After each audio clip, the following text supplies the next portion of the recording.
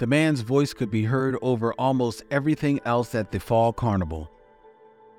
3 tries for a nickel, folks heard the promoter yell.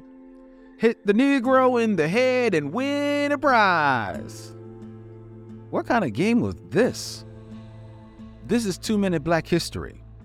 What you didn't learn in school.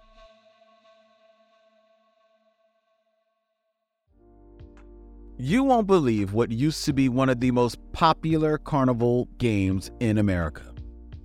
There was a jungle backdrop with a hole in the middle. The premise of the game was to use baseballs to clobber what popped up in the hole before it disappeared. Want to know what popped up? A black man's face. As incredible as this sounds, that's not the worst part. The faces were real. Actual black men were hired just to have baseballs thrown at their head and faces. The men often suffered horrible injuries. And what was the name of this barbaric game? African Dodger.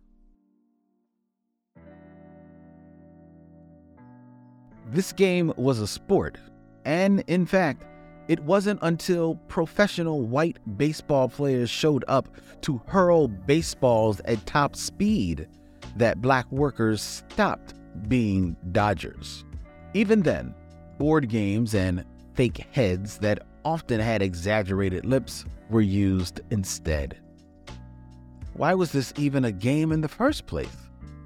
This game was part of social control that reiterated white supremacy and the disposability of black bodies.